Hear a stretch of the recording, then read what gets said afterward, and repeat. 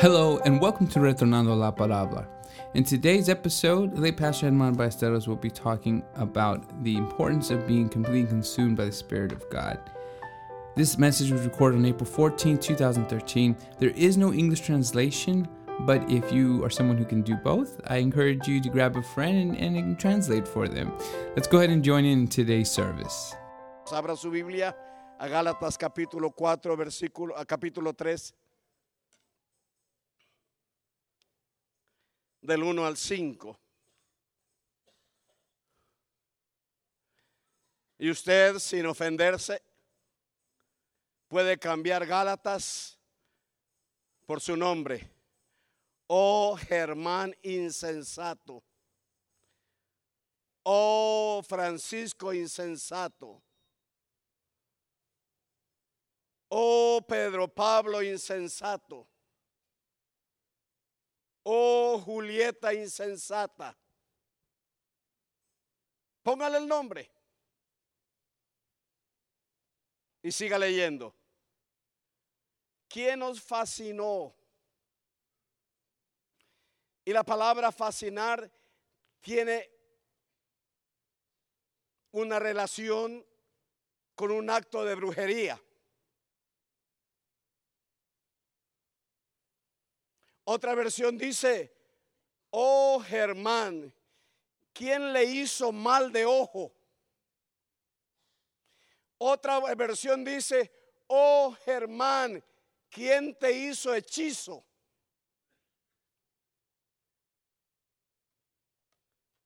Para no obedecer a la verdad, note. Para no obedecer a la verdad. Déjeme decirle, ¿quién es la verdad? La verdad es Cristo. La verdad no es un libro. La verdad no es un predicador. La verdad es Cristo. Y Él nos ha dado su palabra, su verdad. ¿Quién nos fascinó? ¿Quién les hizo hechizo para salirse del camino? Para no obedecer a la verdad, ante cuyos ojos Cristo ya descrito, aquí en esta versión dice, ¿quién nos fascinó?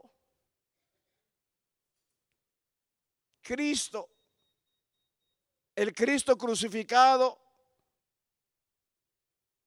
Versículo 2, esto solo quiero saber de vosotros. Hermano Germán, eso es lo único que me importa saber de usted.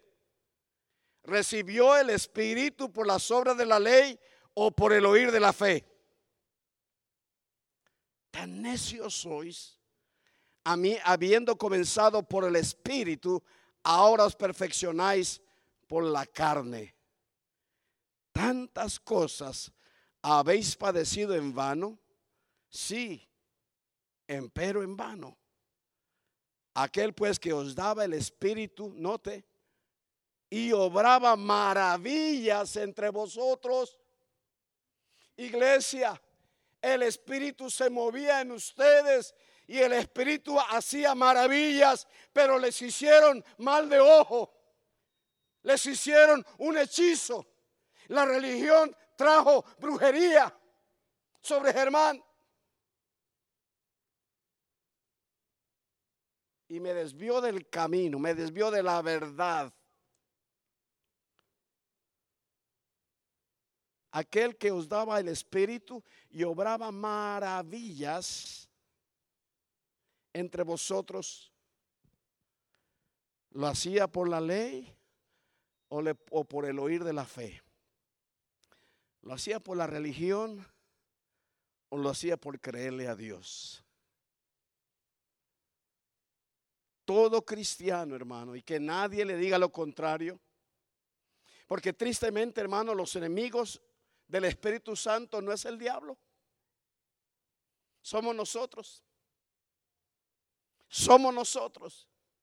Vaya a la librería que quiera y compre y mire la cantidad de libros sobre el Espíritu Santo y todos tienen ideas diferentes.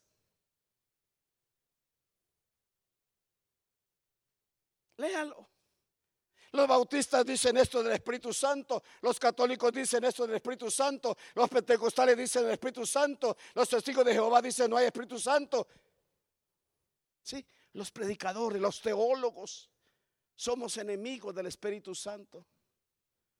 Y no meramente los teólogos, nosotros, yo y usted, somos enemigos del Espíritu Santo porque nuestra carne está en enemistad contra el Espíritu. Y en tanto que usted y yo le demos lugar a nuestra carne, nos constituimos en enemigos del Espíritu Santo de Dios. Yo soy enemigo del Espíritu Santo. Cada vez que le doy a la carne lugar, cada vez que actúo en mis emociones, cada vez que reacciono en mis sentimientos, cada vez que reacciono en mi coraje carnal, estoy diciéndole, Espíritu Santo, hazte a un lado, no me sirves para nada, no te necesito, yo arreglo esta situación. Y me convierto en enemigo del Espíritu Santo. ¿Por qué? Porque no hay en mí llenura del Espíritu Santo. No hay en mí llenura del Espíritu Santo. Oímos esta mañana que el Espíritu Santo no es fuego. El Espíritu Santo no es lenguas. El Espíritu Santo no es un viento recio. El Espíritu Santo no es una paloma. El Espíritu Santo no es un temblor. Esas son manifestaciones que pueden ser del Espíritu Santo, pero no necesariamente son del Espíritu Santo. El Espíritu Santo es una persona maravillosa. Yo me voy, pero es necesario que yo me vaya. Me urge ir, me dice Juan, dice Cristo en el Evangelio de Juan, para que venga, y note cómo lo llama, el Consolador. El Paracleto es la palabra griega, el que está a tu lado, el que se para junto a ti, el que te abraza, el que te consuela, el que te dice por aquí no, por acá, el que te dice lo que Dios quiere para tu vida y te lo enseña. La gran necesidad, hermano, entonces, no es el Espíritu Santo. La gran necesidad es la llenura del Espíritu Santo. Porque todo cristiano, si usted tiene a Cristo en su corazón, usted tiene al Espíritu Santo. Y que no le digan mentiras, otra vez se lo digo. Mírelo, Efesios, ahí en Gálatas 4:6. Y por cuanto sois hijos, Dios envió el Espíritu de su Hijo en vuestros corazones, el cual clama, Abba Padre. Porque eres hijo de Dios, tienes el Espíritu Santo de Dios. Eso no lo dude. Ahora mire Efesios, vaya al libro siguiente, Efesios, capítulo 1, versículo 13. En el cual esperasteis también vosotros, en oyendo la palabra de verdad, el evangelio de vuestra salud, en el cual también desde que creíste fuiste sellados con el Espíritu Santo de la promesa. Aquí está hablando de un anillo de compromiso. Estamos ya comprometidos y nos dieron un anillo que se llama Espíritu Santo. Nos dieron un sello divino que se llama Espíritu Santo. Así que el problema no es el Espíritu Santo, es la llenura del Espíritu Santo. Y la llenura del Espíritu Santo, hermano, es muy simple. Es el control del Espíritu Santo en su vida y en mi vida. Esa es la llenura del Espíritu Santo. Porque yo conozco y yo mismo he hablado en lengua y ando bien carnudo, hermano. Bien carnalote. Pero habla en lenguas en las mañanas. Hablar en lenguas no es la llenura del Espíritu Santo. Es una manifestación. La llenura del Espíritu Santo es control absoluto del Espíritu Santo en nuestra vida. en nuestro pensamiento, en nuestra voluntad, en nuestro accionar, en nuestro corazón. Esa es la llenura del Espíritu Santo. El control. ¿Sí? Entonces, sí, yo tengo al Espíritu Santo por salvación. Aleluya, amén. Pero la pregunta es si el Espíritu Santo me tiene a mí. Esa es la pregunta del $1,000,000. Y es muy fácil saberlo. Es muy fácil saber si el Espíritu Santo te tiene a ti. Es muy fácil saber si el Espíritu Santo me tiene a mí.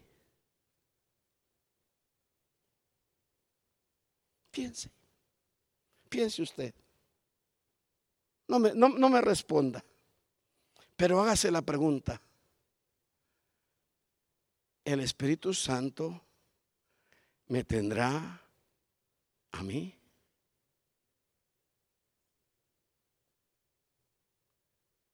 ¿El Espíritu Santo me tendrá a mí? ¿El precioso Espíritu Santo de Dios me tendrá a mí?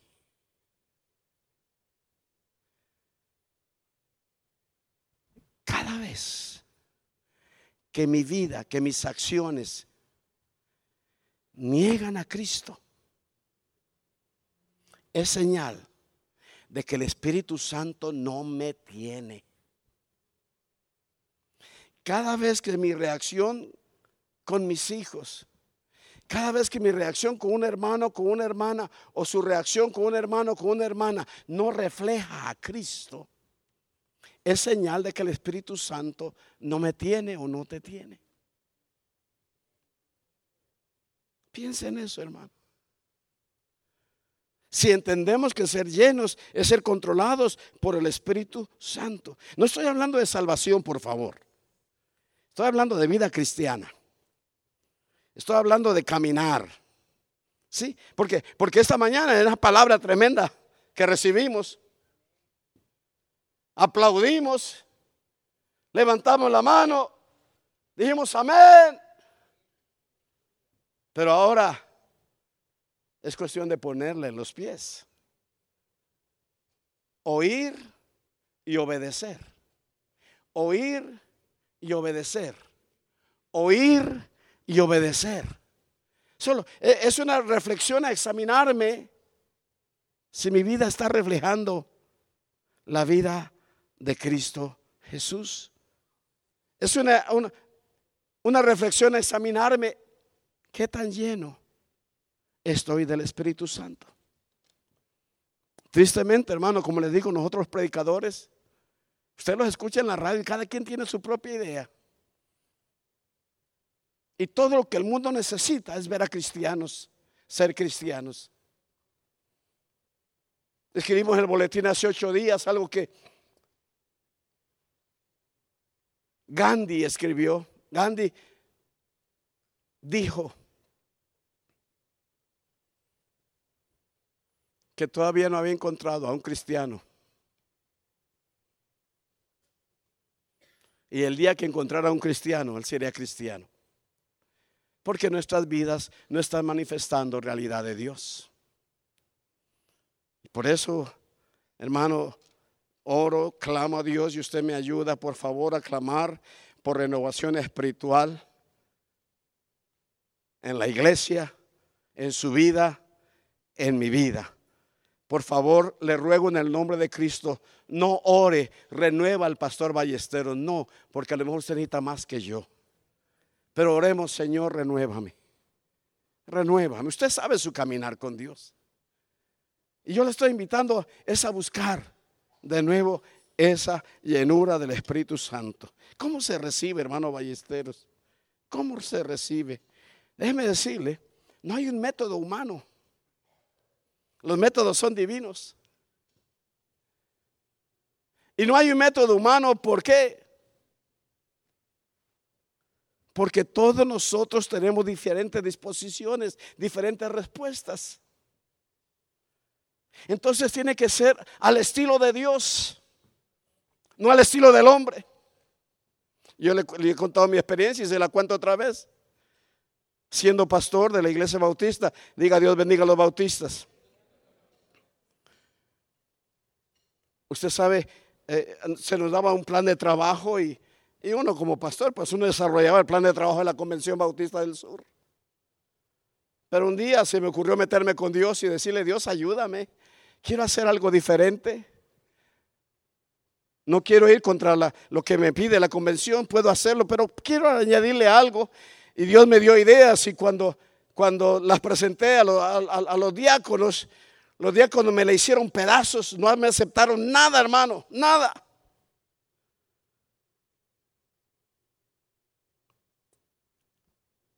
Y yo me sentí mal. Sería mi orgullo, qué sé yo, pero yo creí que lo que yo estaba poniéndoles a la iglesia, proponiendo a la iglesia, era de Dios. Pero me rechazaron todo. Y un día orando, yo le decía: Señor, ayúdame, yo amo tu obra, yo amo las almas, yo amo la iglesia. Ayúdame, Señor, a hacer tu voluntad.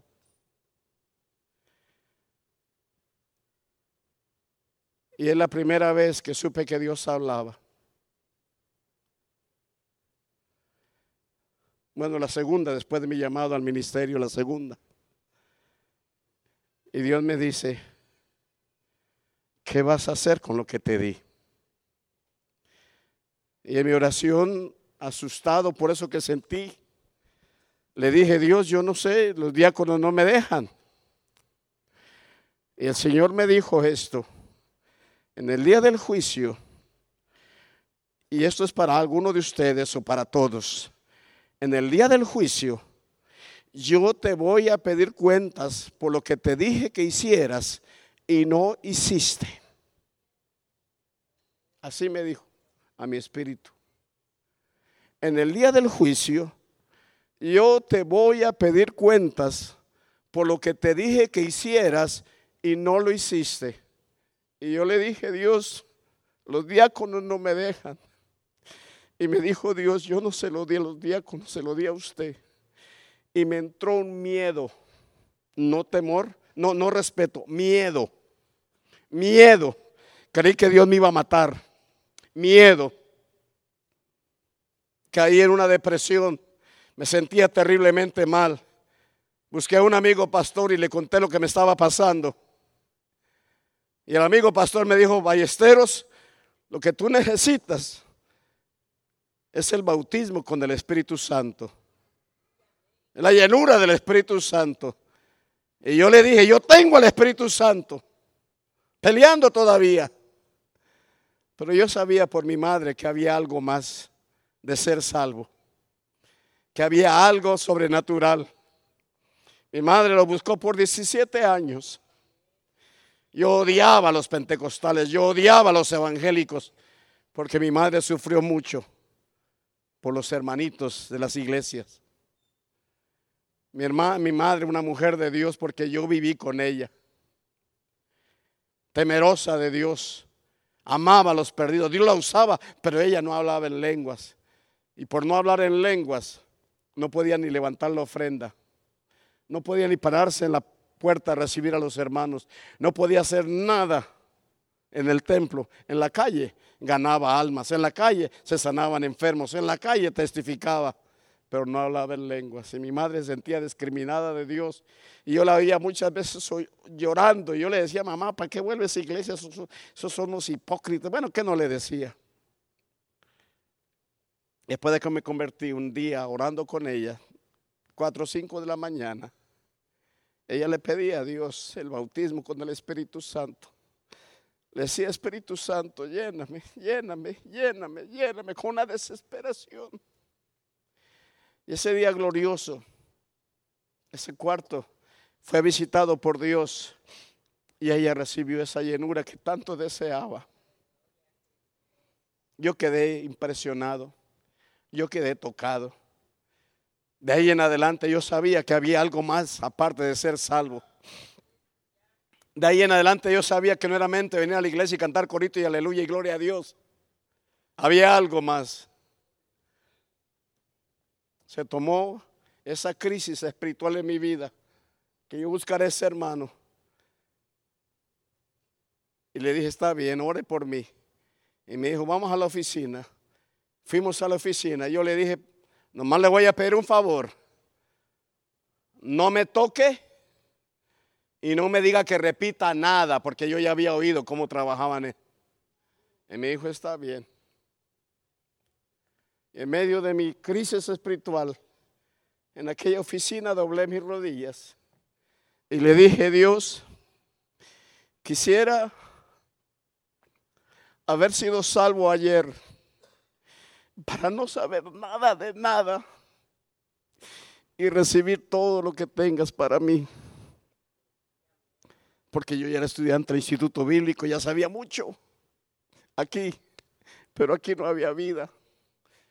Yo quisiera haberme entregado ayer, Dios, para no saber nada, porque el conocimiento se convierte en estorbo al Espíritu Santo de Dios,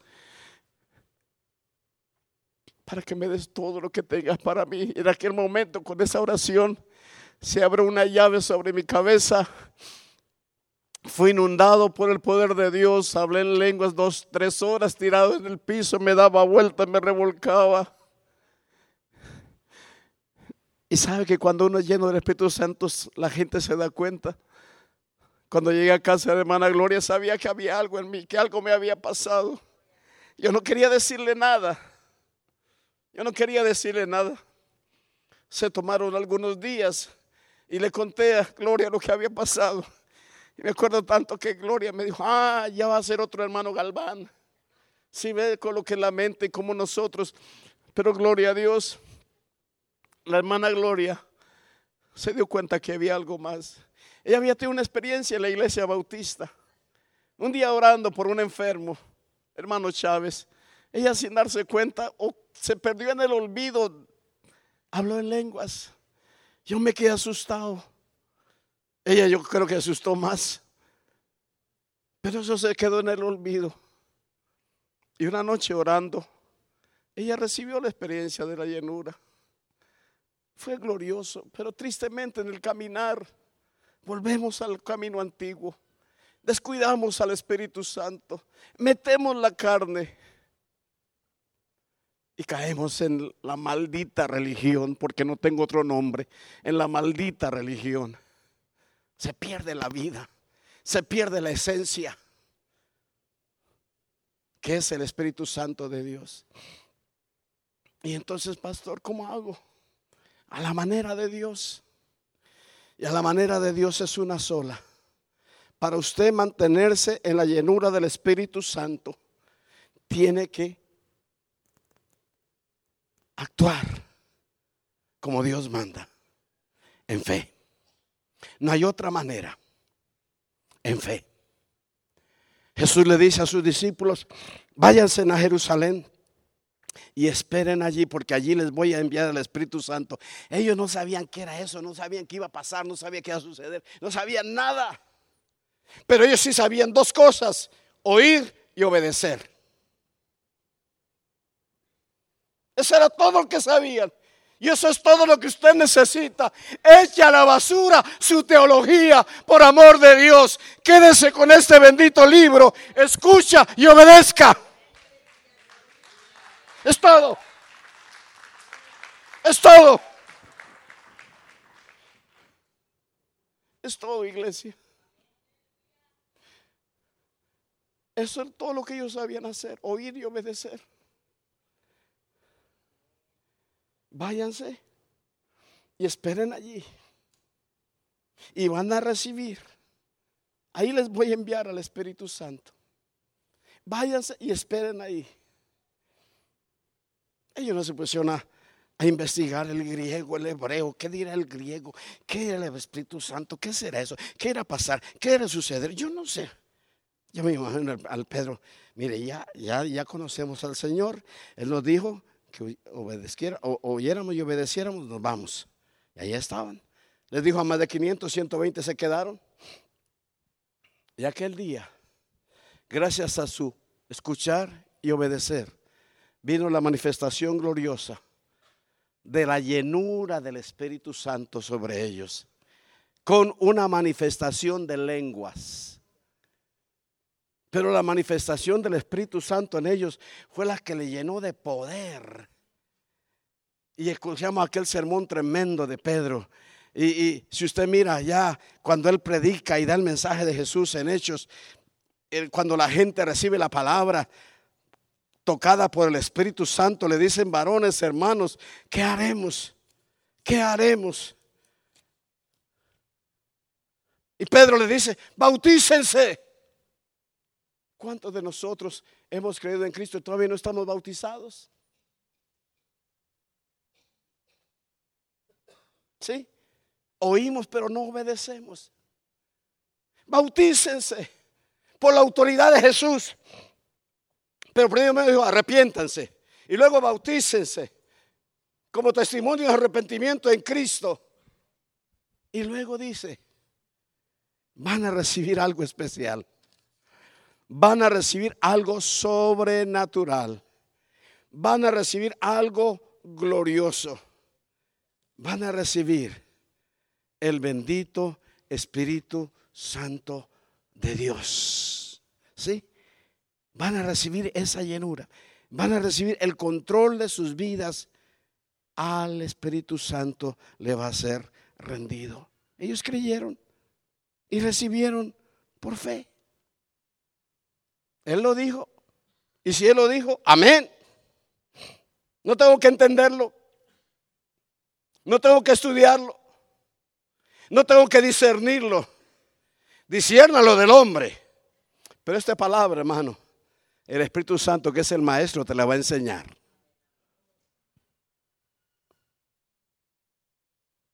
Y recibieron.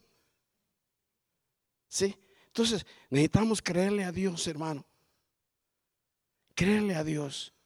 Cuando usted viene a Dios, hermano, usted no puede venir a Dios con duda. Usted no puede venir a Dios con incredulidad. Usted no puede venir a Dios con tal vez, a lo mejor, quién sabe. Usted no puede venir a Dios con pesimismo. Usted tiene que venir a Dios creyendo, creyendo. Señor amado, tu llenura es por fe. Tu palabra dice, Señor, que seamos llenos del Espíritu Santo. Pues, Señor amado, es tu palabra. Tu palabra no miente. Tu palabra está establecida en los cielos. Cielo y tierra pasarán, tu palabra no pasará. Si tu palabra dice que yo debo ser lleno del Espíritu Santo, por fe voy a caminar en esa llenura. El que tenga sed, venga a mí y beba, y de su interior correrán ríos de agua viva. Esto dijo hablando del Espíritu Santo, que aún no se había manifestado, pero dice, hay algo para ustedes, hay algo, pero es para todos. Pero solo el que tiene sed, venga. El que lo desea, el que lo anima, el que se anima, el que tiene hambre, el que anhela mi presencia, venga y beba. Y es por fe. Es por fe. Sí. Cuando se camina en esa llenura, hermanos, las veces que usted y yo hemos caminado, usted sabe los cambios que hay. Usted lo sabe. Usted sabe, hermano, que usted se hace un atrevido. Usted sabe, hermano, que usted testifica. Usted sabe, hermano, que no anda de mirón ahí entre los hermanos. Usted no le importa. Usted ora por ellos y los bendice. Usted anda desconcentrado en el cielo. ¿Sí? ¿Por qué? Porque dice la palabra que para vosotros, le estaba buscando en Hechos 2. Miren lo que dice. Crean, arrepiéntanse. Háganlo.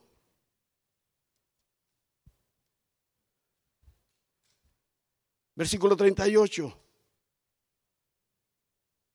Para vosotros es la promesa. Para vuestros hijos. Y para todos los que están lejos. Amén. Ese es usted y yo.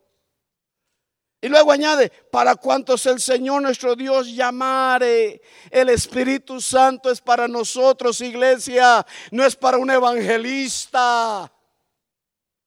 No es para un evangelista. Tristemente hemos caído en las garras de tantos engañadores. Tristemente nos manipulan, nos sacan el dinero, nos dicen tantas cosas, hermano, que no son de Dios. Y el pueblo de Dios dice amén. ¿Por qué? Porque no hay Espíritu Santo moviéndose en nuestras vidas. No los hay, hermano. No lo hay.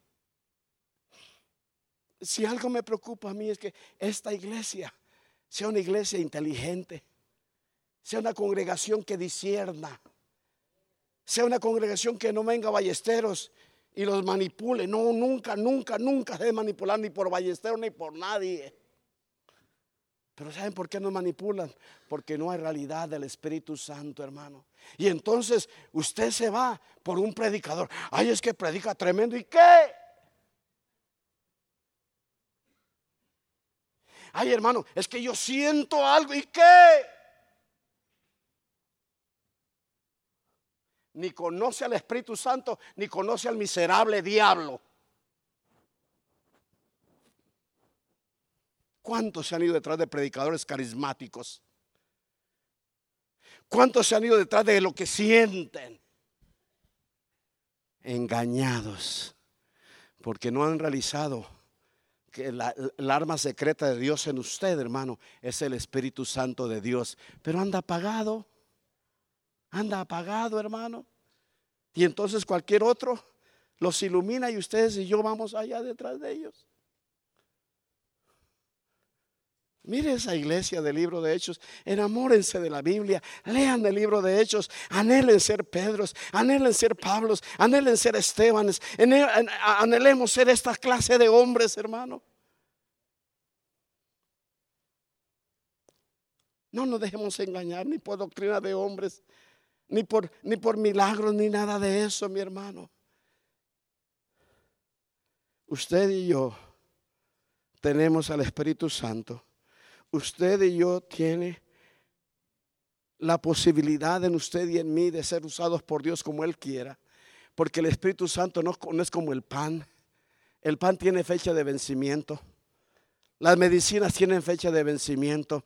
El Espíritu Santo no tiene fecha de vencimiento porque es Dios mismo, aleluya. Es Dios en la tierra, es Dios en usted, es Dios en mí.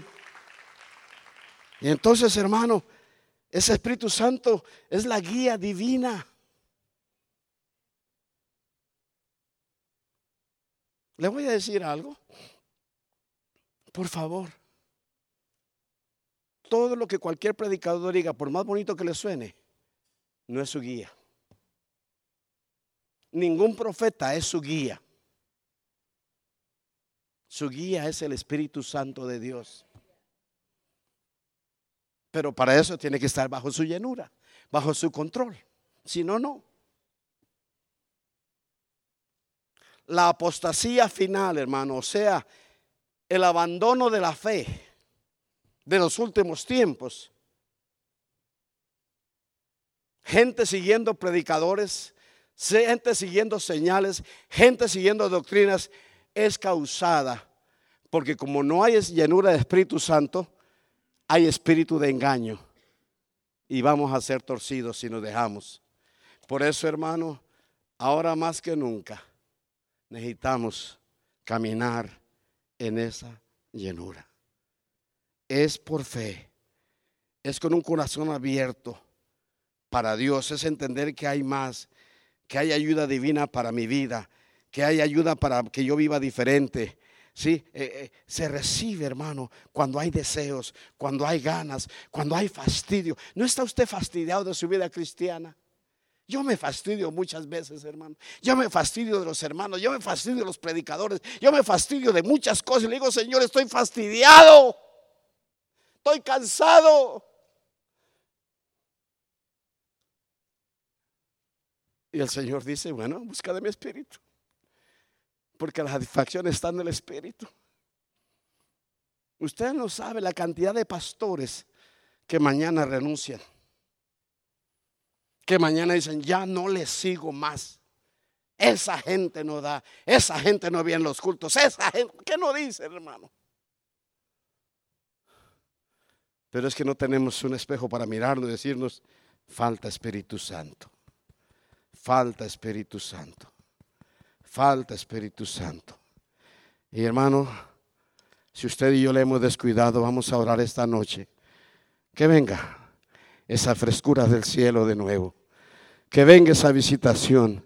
Es por fe, es creyendo, porque es promesa de Dios, porque nos ha sido dada a nosotros y porque yo la anhelo y yo la quiero y porque tengo sed y tengo hambre y tengo necesidad. Sí, hermano, la fe opera de una sola manera, por la palabra de Dios. ¿Sí? Lo de Dios es por fe, salvación es por fe, milagros son por fe.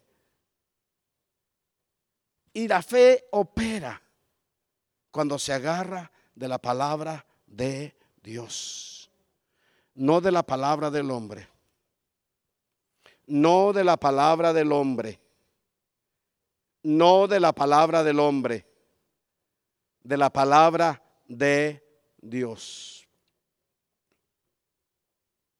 De ahí echa mano la fe, de la palabra de Dios. ¿Cuál de vosotros, si su hijo le pide pan, le da una piedra? Si le pide pescado, le da una serpiente. Si le pide unos blanquillos, le da un escorpión. Si nosotros siendo malos, si vosotros siendo malos, le dais buenos regalos a vuestros hijos, ¿cuánto más vuestro Padre Celestial les dará el Espíritu Santo a quien se lo pida? Pedir, anhelar, desear, estar en esa llenura. Sí, es palabra de Dios, es promesa de Dios. Yo leía Hechos 7 de nuevo esta mañana, ese tremendo mensaje de Esteban al Sanedrín, lleno de palabra de Dios, lleno de palabra de Dios. No le importó los resultados, le importó lo que el Espíritu Santo le estaba diciendo que dijera. ¿Por qué? Porque estaba en la palabra. Y usted se para en la palabra. Yo voy a ver a mi esposo salvo porque está en la palabra que Cristo murió por él. Yo voy a ver a mi hijo cambiado porque está en la palabra. Yo voy a verme sanado porque está en la palabra. Yo voy a ver la bendición de Dios sobre mi vida porque está en la palabra. Yo voy a ser usado por Dios porque está en la palabra. Yo voy a ser un instrumento de bendición porque está en la palabra. Yo voy a ser un mejor padre porque está en la palabra. Voy a ser una mejor madre porque estoy en la palabra. Va a ser un mejor hijo porque está en la palabra. Voy a ser un mejor cristiano porque está en la palabra. Voy a tener la bendición de Dios en mi negocio porque está en la palabra. Y he hecho mano a eso por fe. Dios no es hombre para que mienta, ni hijo de hombre para que se arrepienta. Si Dios lo dijo, Él lo hace. Pero mi vida tiene que respaldar la palabra. Yo no puedo ser un carnalote y esperar la plenitud de Dios en mi vida. No. Yo no puedo esperar la bendición económica de Dios si no doy, si no obedezco la palabra. Obedecer y oír. Sí, esa llenura, hermano, va a seguir haciendo la diferencia en su vida y en mi vida. Esa llenura nos va a alcanzar victorias que en otra manera no alcanzamos. Algún día les contaré una victoria que Dios me dio o nos dio la semana pasada. Si algo yo le puedo decir aquí en el nombre de Cristo Jesús, a todos los que ustedes están ayudando en la radio, a todos los que ofrendan en la radio, el Señor me enseñó la semana pasada que esa radio es de Dios. Esa radio es de Dios. Yo no tengo que estar ahí. Esa radio es de Dios. Y usted que está envuelto, esa radio es de Dios. Usted está en una obra de Dios. Y yo le invito a envolverse. A envolverse. Si le piden que ore, venga a orar. Si no le piden, dígame o dígale, hermano Ángel, póngame a orar, hermano. Esa radio es de Dios. Dios hizo algo tan milagroso la semana pasada, protegiéndonos. Sí, la llenura del Espíritu Santo nos lleva a lugares que no imaginábamos. Nos deja ver a Dios como nunca lo habíamos visto. Cuando hay llenura del Espíritu Santo, hermano, enemigos que usted no sabía que tenía, el Espíritu Santo se los descubre.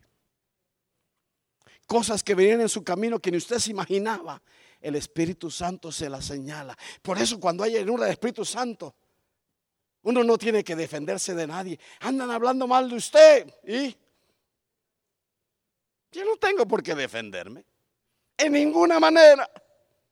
Ahora, si comienzo a defenderme, ¿qué está pasando? No hay llenura del Espíritu Santo. Comienzo a pelear en mi carne, comienzo a pelear en mis emociones. Pero cuando hay llenura del Espíritu Santo, la defensa suya y mía es la misma de Esteban, la bendita palabra de Dios. Y si te matan a piedra, Dios te da anestesia antes de que te maten para que no sientas nada. Pero la llenura del Espíritu Santo llega hasta la misma muerte en uno. ¿Sí? La fe opera en la palabra de Dios. Y cuando usted opera en la palabra de Dios, opera en fe y la promesa de Dios se manifiesta. No porque lo merezca, hermano. Usted no merece el carro que tiene. Ah, sí, hermano, es que yo doy mi diezmo y ofrenda. Usted no merece el carro que tiene, hermano. Usted no merece el negocio que tiene. Con todo respeto, ni las ropas que tenemos puestas las merecemos. Todo es por gracia y misericordia de Dios. Todo es por gracia y misericordia de Dios. No se den lujos de nada, hermano. Ay, la casa que Dios me dio, hombre, es de Dios. Es de Dios. Cuando hay llenura del Espíritu Santo, hermano, lo único que uno exalta es a Dios. Lo único que bendice es a Dios. Por eso, hermano, es que la manifestación del Espíritu Santo en usted, más que lenguas y más que todo, es alabanza. Es alabanza. Si usted no escuchó al hermano Sandoval el domingo pasado, le regalo, hermano, hágase cuantas copias pueda, le regalo el CD. Si Dios le pone en su corazón una ofrenda para comprar más CD, dé una ofrenda, pero lléveselo. Lléveselo, porque solamente cuando hay llenura del Espíritu Santo se puede vivir la palabra que el hermano Sandoval nos dio el domingo pasado. Solamente cuando hay llenura del Espíritu Santo, usted tirado en una cama con un cáncer deshaciéndote el cuerpo, puedes alabar a Dios.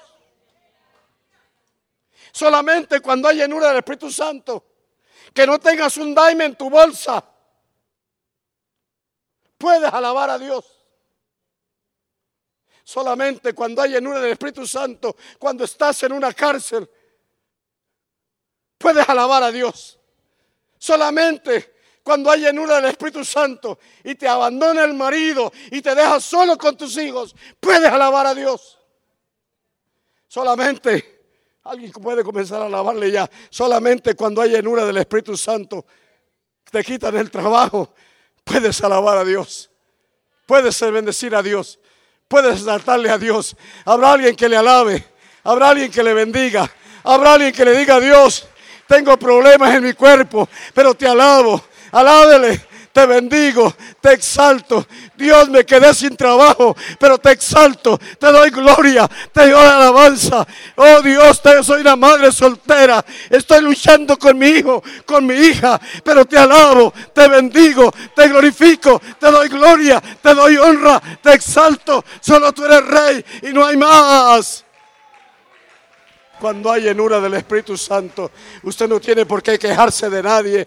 Usted sabe que hablan mal de usted, hablan mal de usted, hablan mal de usted. Usted no se defiende. Usted dice: te bendigo, Dios, te bendigo, Dios, te glorifico, Dios, te exalto, Dios. Honra, gloria, alabanza para ti. Cuando hay llenura del Espíritu Santo.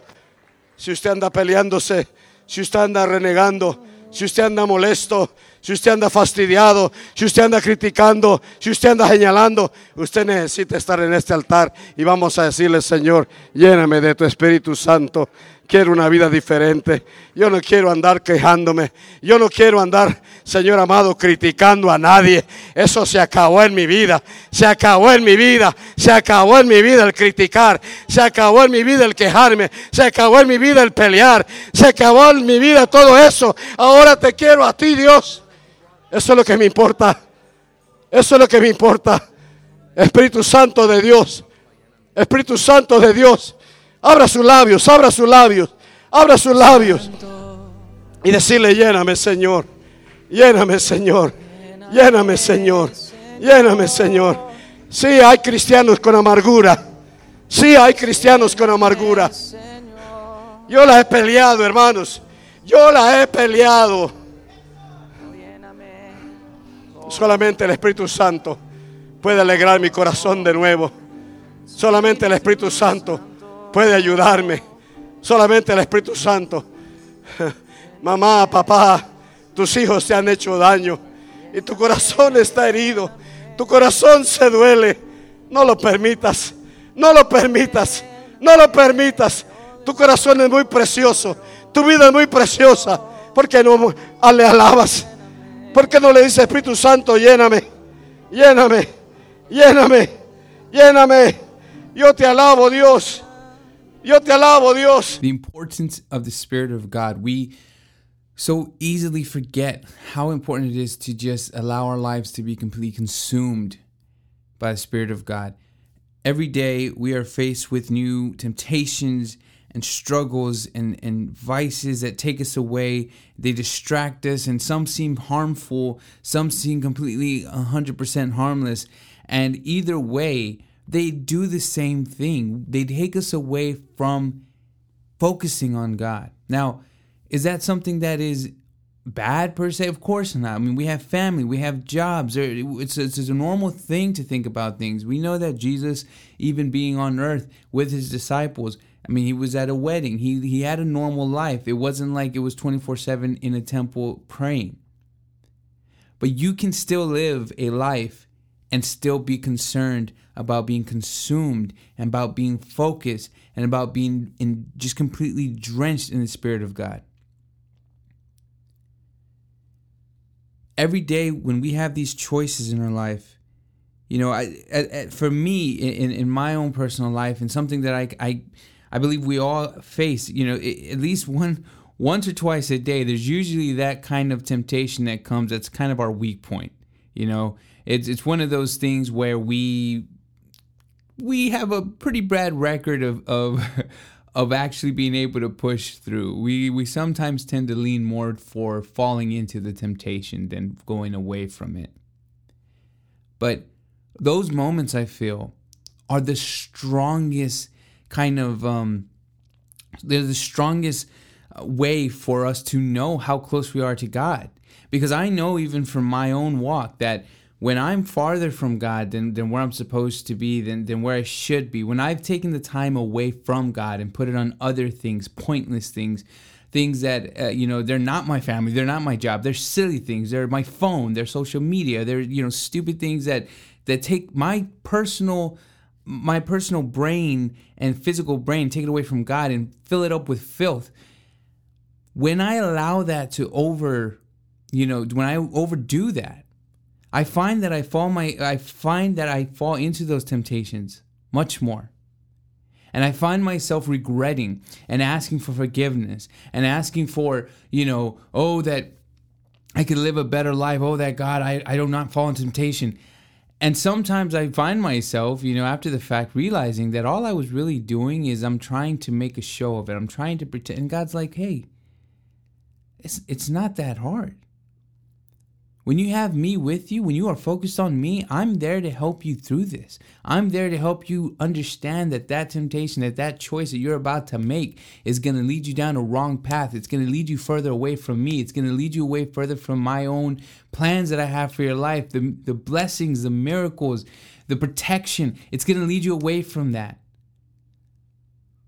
And when we don't allow ourselves to just be drenched in the Spirit of God, it becomes harder to recognize when He is telling us, step away from that. Don't go do that. Change your thought process.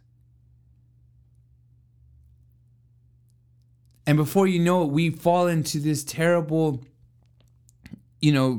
consistency of doing wrong, this terrible consistency of going away from God. So how do we get focused?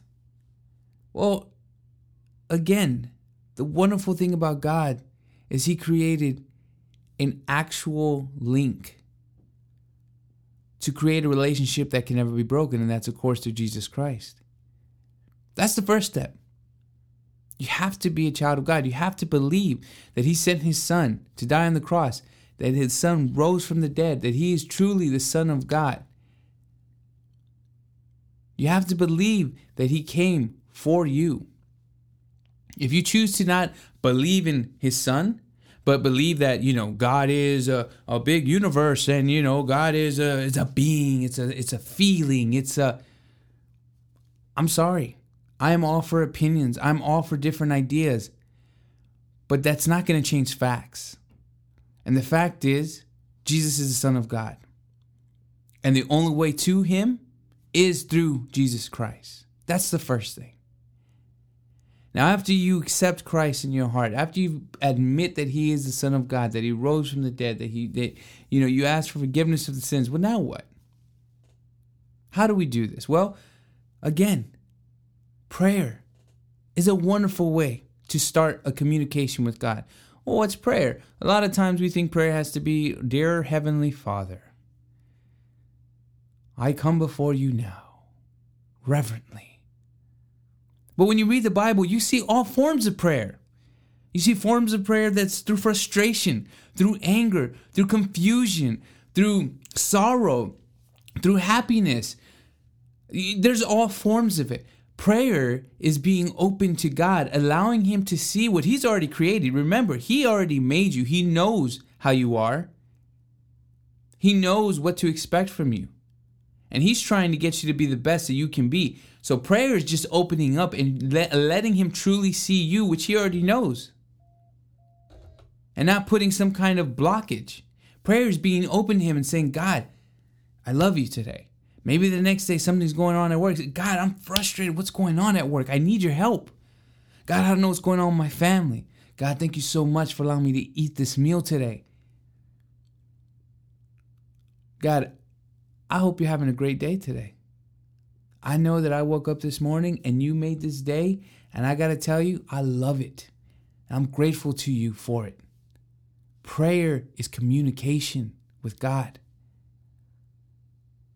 Next thing you can do, get into his word. We're able to see tons of examples in the Bible of different situations that are very relatable to nowadays. We think sometimes that the Bible is old. It has nothing to do with us. While yes, the names might be weird compared to our names nowadays, they are still very relatable situations that these people in the Bible gone through. Anger, lust, vengeance, regretfulness, hypocrisy. I mean, so many things that we are faced with daily. They were faced with too. Get into the word and you get to see how God pulled them through and have that understanding that God can do the same for you. It's important to remember we need to allow ourselves to be completely consumed by the Spirit of God. It's not going to do us any good to just say, well, we're Christians, we believe in God, and ignore the rest. That's not what God intended. That's the first step. That belief is that entry to the actual true reality, which is being in the presence of God. So if you've never said that prayer, I want to encourage you to just say this one. Very simple. The important thing is that you just believe it with your heart, that you believe it 100% with who you are. Well, what does that mean? I mean, honestly, just like you believe the sky is blue, just like you believe 2 + 2 = 4, these are facts. This is the way to believe. You say a simple prayer, Lord Jesus, I believe that you are the Son of God. I believe that you rose from the dead. I ask you now that you will please forgive me of my sins. Come into my heart. Make me a new creation. Thank you for allowing me to be a child of God. In Jesus' name, amen. Get involved with the church. Find a local church, a good Bible-fearing church. What does that mean? Well, when you go into the church and you sit down, if the pastor is only talking about himself or talking about things and never actually referencing scriptures or verses or anything of that sort, that's not necessarily a Bible-based style church. And the reason why we are so strongly believing in a Bible-based church is because we believe that the Bible is one of the greatest gifts. It's one of the greatest gifts God gave us to place our foundation on here on earth. So get in a Bible-fearing church. Of course, if you're ever in San Antonio, you can always find us Centro Cristiano Internacional at 4151 Culebra Road. And start opening the Word up. Start that prayer life. Enjoy waking up in the morning and taking that 2 minutes of silence when you barely wake up and saying, thank you, God, for allowing me to wake up today. Thank you, God, for allowing me to be your child. Thank you, God, for allowing me to be able to have a place to rest my head. And you'll find that communication starts opening up. And before you know it, you're not the only one who's going to be talking. God will start talking back. So I hope you enjoyed today's episode. Again, I encourage you, if you'd like, please be sure to subscribe, share the podcast. We believe this podcast is a continuation of the late Pastor Germán Ballesteros' legacy of what we feel God gave him in his ministry. I just hope you have a wonderful night, day, weekend whenever you're listening to this. And as always, as Pastor Germán Ballesteros would say, cambia su mundo con Cristo en tu corazón, which means change your world with Christ in your heart. May God bless you.